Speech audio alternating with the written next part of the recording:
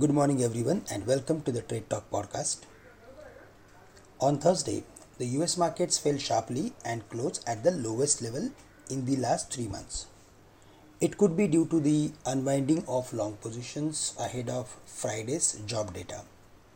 The growing pressure of higher interest rates on borrowers impacted the financial sector, which has contributed heavily to Thursday's sell off in the market. It has cooled the 10-year bond yield, which has fallen from the levels of 4% to 3.85%. The dollar index is still above the levels of 105, and if we go through with Asian markets, then there also we are seeing weakness and most of the indices are trading at the lowest point of the day. Hang Seng, Nikkei as well as Shanghai trading nearly 1% lower from the previous low.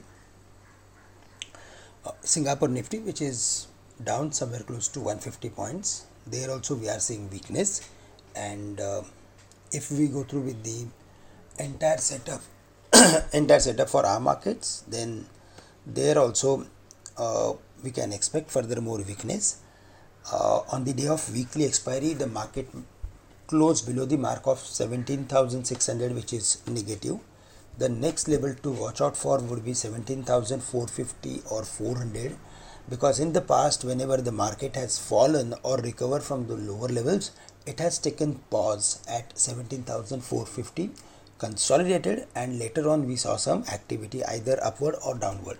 So we are again expecting some consolidation close to 17,450, 400 levels, and that's the reason the strategy should be to look for adding some long positions between 17,475 to 17,425, and we can keep stop loss at 17,350 for the same. If we see the market is dropping below the levels of 17,350, then in that case we need to exit out of trading long positions. On the higher side, again 17,600, 650 going to act as major resistance for the market. And if we see any rebound or pullback from lower levels, then the chances of revisiting to the levels of 17,600 would turn bright. Bank Nifty also down, and it is also heading for the levels of 41,100, 41,050 levels. But below the levels of 41,000, we can expect Bank Nifty to fall to the next levels of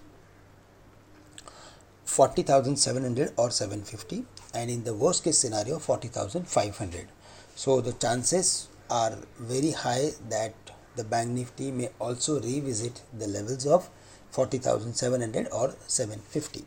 Nifty IT is down. Furthermore, weakness is not ruled out. For the day specifically, we are going to focus on Nifty's top 10 companies as well as few steel companies. That's all from my side for the day. With this, I'm ending today's morning podcast. Thank you very much for listening us. Have a great day and nice weekend to all of you.